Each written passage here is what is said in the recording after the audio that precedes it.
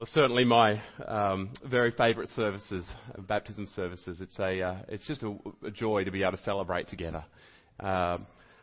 Just before we start, just wanting to let the kids know that there's actually some activity sheets that's related to the message. So if you'd like one of them, you can go up the back and Katrina will be there handing them out. So if you'd like one of them, please feel free to go up the back there. There's lots of stuff to keep you engaged with there.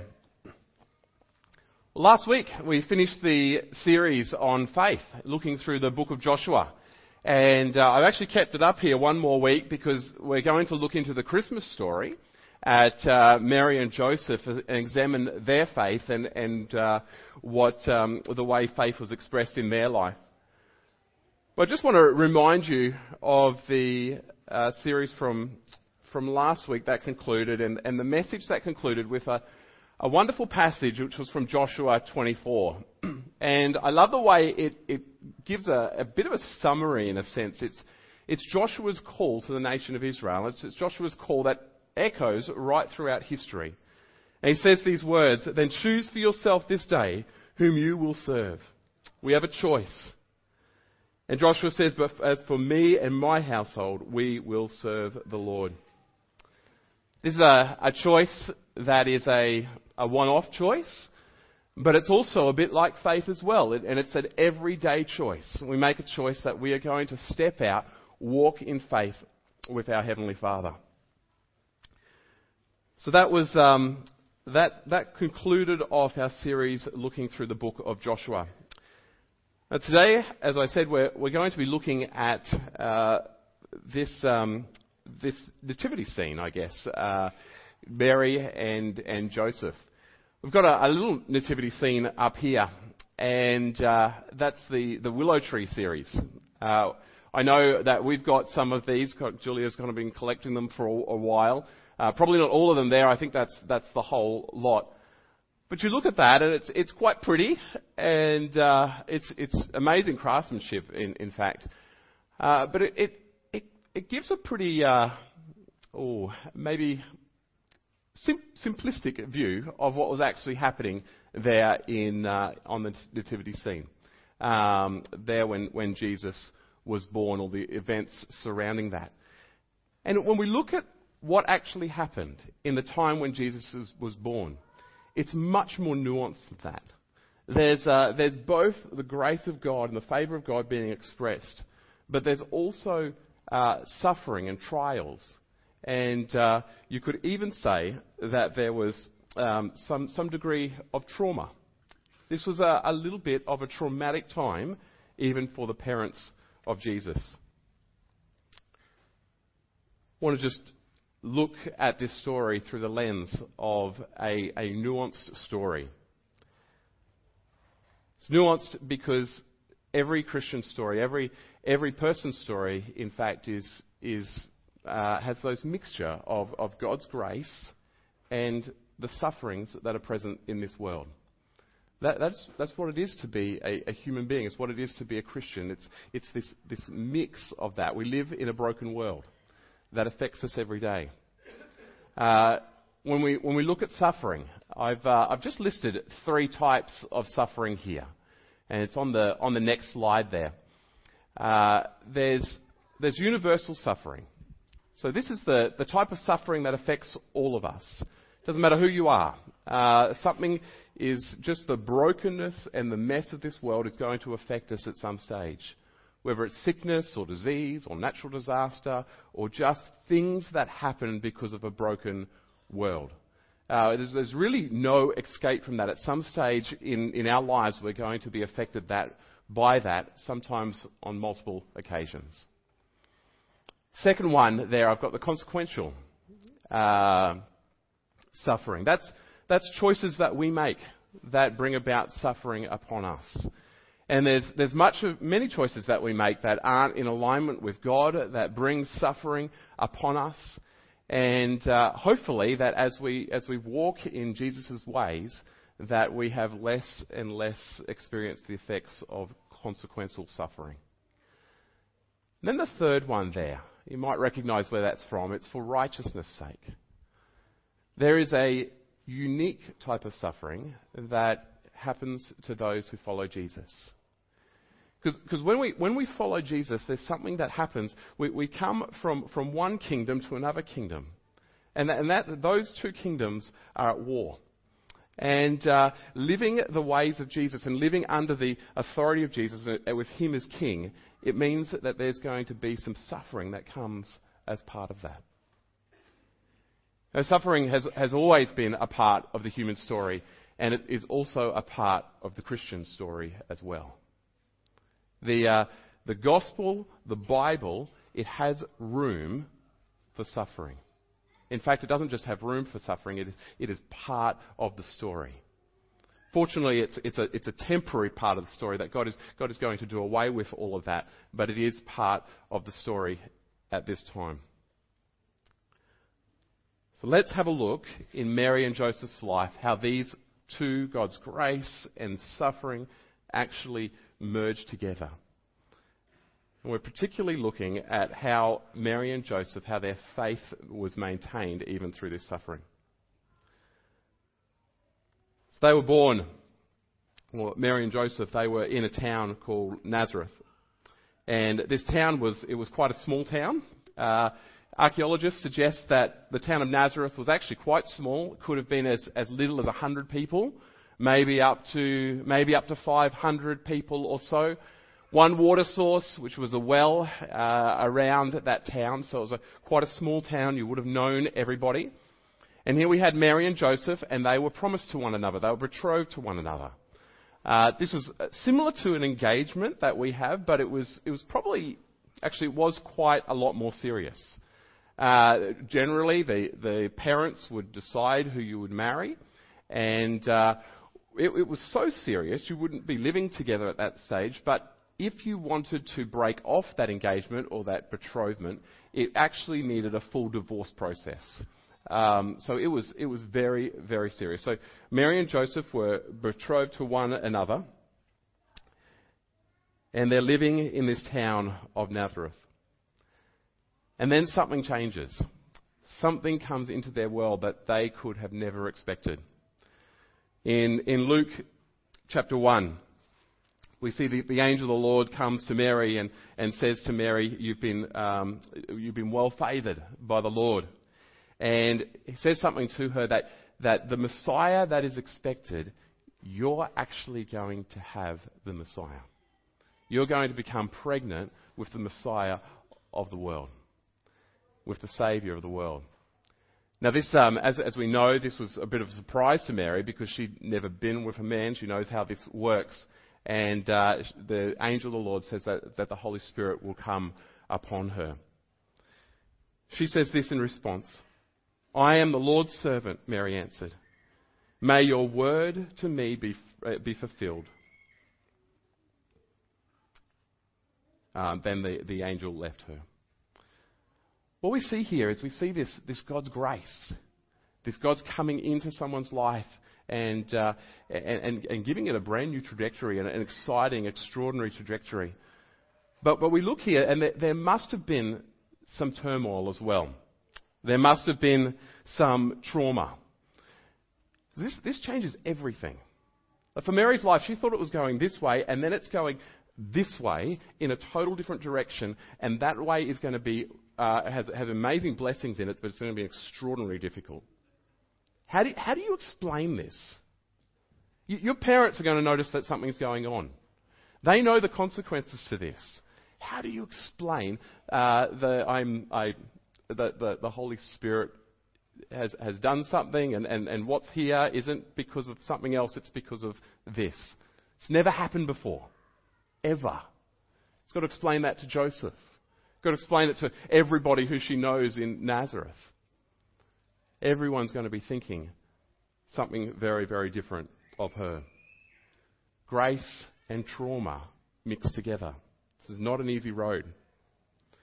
Then goes to her cousin Elizabeth, who's also pregnant. The angel had also told about this wonderful miracle that would happen with Elizabeth being beyond childbearing age, but has a son named John the Baptist. Again, amazing to be with her cousin there, experiencing this pregnancy together. But there's that wonderful grace, but there's also probably Mary had a little bit of time to just realise the weight of the baby that she carries. That this is what this nation, this is what this people had been waiting for all of history, and now she was the one to have the responsibility and to carry this child. That's a big call. That's a heavy weight to carry. At some stage, Joseph finds out. This is not a good thing. He knows that he is not responsible for this. I don't know. We don't know how that happened. Whether he heard from someone else, whether he heard from Mary, whether he heard from their parents. We don't know how that happened. But could you imagine Joseph hearing that? He knew the consequences. He knows what happens then. He knows that there's a possibility that Mary could actually be stoned for what has happened.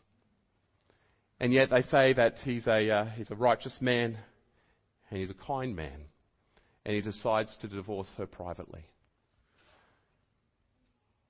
Then we have the angel coming into his dream and says, "No, this is my plan, and this is God's plan, and I've actually got a plan for this," and explains to Joseph what's going on, and it tells him to marry her. Wonderful grace of God to come and to reveal something to Joseph in his dream like that. But there we have grace, but we also have this trauma that's going to be with Joseph for the rest of his life.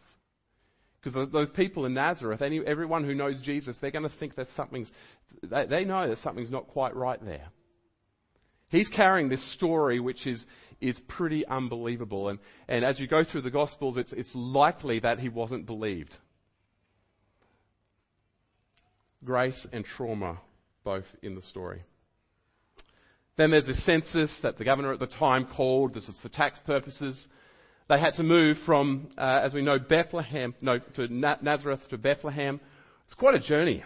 Probably about just under 150 k's would have taken a number of days, possibly even around a week. And it's likely that they probably would have travelled up there, not by themselves, as this picture kind of gives the idea, but probably in a convoy, just because of the danger of this journey. And they get to Bethlehem there. Even there's grace and there's trauma involved. I've had a pregnant wife 4 times, and I know when it gets to that late stage, it's hard. I've seen that it's hard, even to walk around the shops and do those things. It's a 150-kilometre journey. And there's grace there. There would have been wonderful times as Mary and Joseph got to know each other better. But there's trials there. Grace and trials, grace and trauma. There's trauma in having to travel for 7 days, 4 days, however long it was, on these terrible roads, getting to Bethlehem, being very pregnant. They get to where they're going, Bethlehem, and as you know, it says in Luke chapter 2, she gave birth to her firstborn son. She wrapped him in a cloth and placed him in a manger because there was no guest room available for them.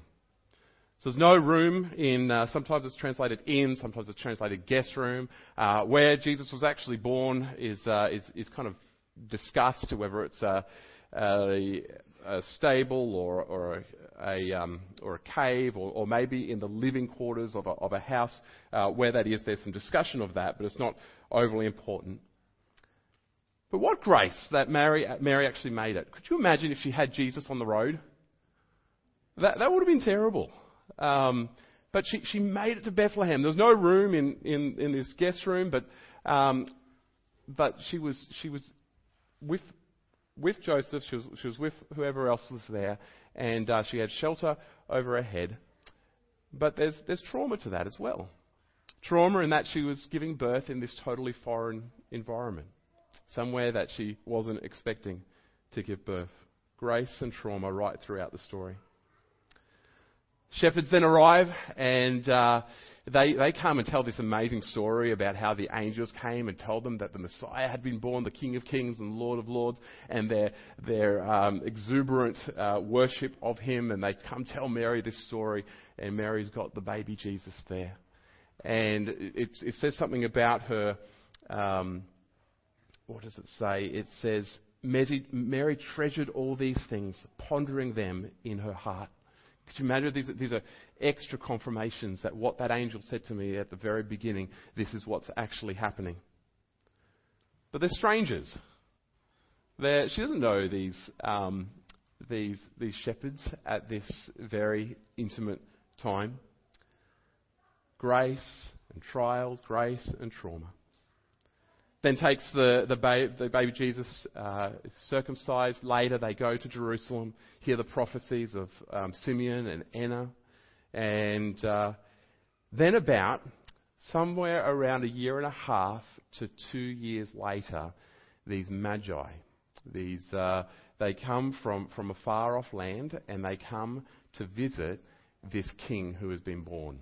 Following the stars, they've been studying the stars, and they find out through a prophecy or something, that there is a king that has been born. And they come bearing gifts, gold, frankincense and myrrh. Basically very, very portable wealth. That's what they were bringing them. And that would be very important, because that night Joseph would go to sleep and an angel would appear to him and would tell him to get up and get going, because there's something going to happen. And they head off to Egypt. See, again, in this story, we've got grace and we've got trauma. That's traumatic. To have your husband come in and say, Mary, we've got to go right now. Get up, let's go. And they leave. And as they're leaving, I don't know when they start hearing these stories, but they hear these stories that their son, Jesus, has been saved. But there's a whole heap of mothers back there that are grieving deeply because their kids have been taken from them. This story is a story of grace and trauma mixed in. This is the picture of what it is to be a follower of Jesus.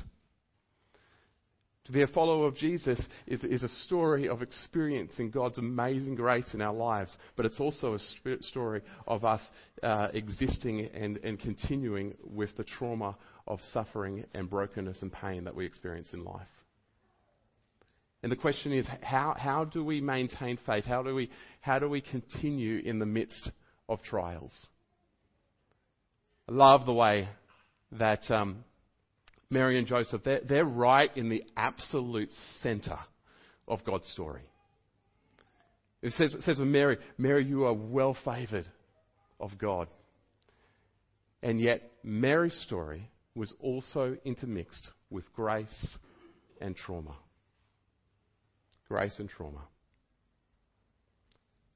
So how do we do this? How do we maintain faith in a world that affects us? Affects us with suffering and brokenness. Just got 4 very quick points to finish. First one is, remember the story of Joseph and Mary?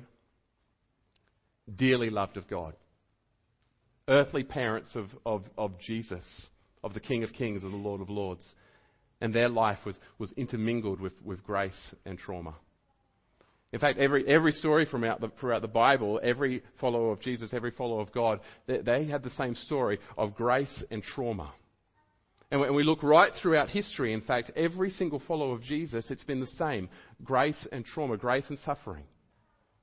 This is part of what it is to be a human. It's part of what it is to be a Christian. To be a Christian is that we experience the extra special grace of God in our lives. Next one there. Look and ask for God's grace. Look and ask for God's grace. You've heard me talk about this a lot. It's from Hebrews. It says that we can come confidently before the throne of God in our time of need to receive His grace and His mercy. We look to that. We seek God for grace and mercy in our times of need and our times of suffering. I love the way that God did that for Mary and Joseph, appearing to them and speaking His word to them. giving them direction. God does that to us as we pray to him. He does that through his word for us. It's his grace. It's wonderful that he's a God that speaks into our lives. Not only that, he provided for them, and I just think of the countless times that God provides for us in different ways. He brought those magi just before Mary and Joseph were having to flee into Egypt with nothing. He brings these magi with these gifts that are incredibly portable wealth that will see them through for the time that they're in Egypt. Look and ask for God's grace. Number 3, expect God to work. God knows that we are in the midst of a broken world and that brokenness will affect us at times. And there's this wonderful passage that we know well. It's in Romans chapter 8. And Romans chapter 8, we were looking at it just the other day, and it's talking about the brokenness of the world and how our hearts groan and creation groans. And it's got this passage here. It says in verse 28, and we know that in all things God works for good of those who love him, who have been called according to his purpose. This is in the context of pain and brokenness and the groaning of life. God works together all things for good. This isn't that God causes any of these things. It's that he takes them. It's like, you watch that guy, Mr. Squiggle? Takes that kind of the mess and then he transforms it into a masterpiece.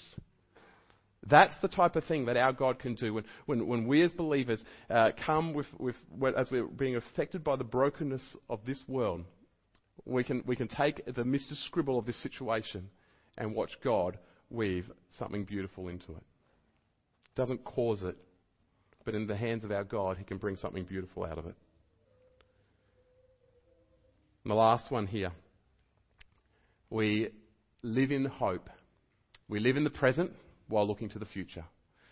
Because that coming of Jesus, Mary knew what that meant. There'd been prophecies about this for centuries about what Jesus would do. He's the Messiah. He would come and he would save Israel. But he wouldn't just save Israel. He was coming to bring salvation to the whole earth. And he's going to restore all things. He's going to wipe away every tear. He's going to make everything. He's going to put everything right. That's the hope that we hold out in front of us. We live in the present, but we look to the future hope when those sufferings and those brokenness won't affect us anymore. It's a wonderful thing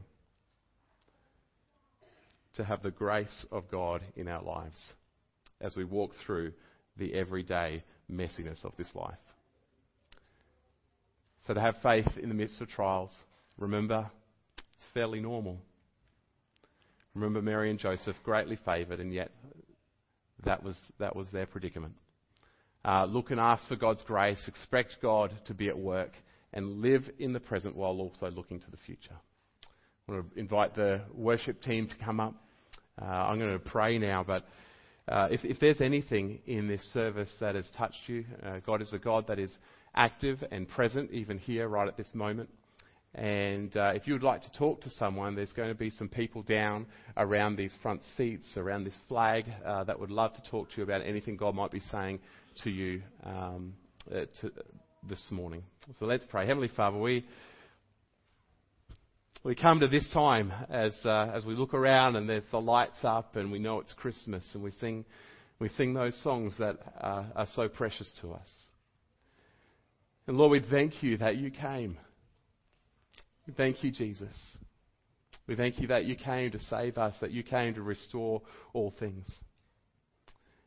And Lord, as we continue in this life where there's both your grace active in our life and the existing effects of sin in this world that impinges on us, Lord, we pray that we would be people that would remain faithful to you. Continuing to look at that hope, continuing to know that you're a God that can bring the best out of things, continuing to know that you're a God that will never forsake us and is always with us. So Lord, would you use the suffering and brokenness that affects our life to refine us, make us more like you, Jesus.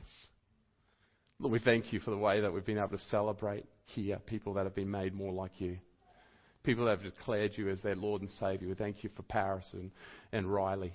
And Lord, we pray for more You've given us that commandment to go and make disciples, baptizing in the name of the Father, the Son, and the Holy Spirit. We want to be a church that is faithful to that. Lord, we thank you for being counted as your kingdom people, that we can call you Abba, Father. We pray in Jesus' name. Amen.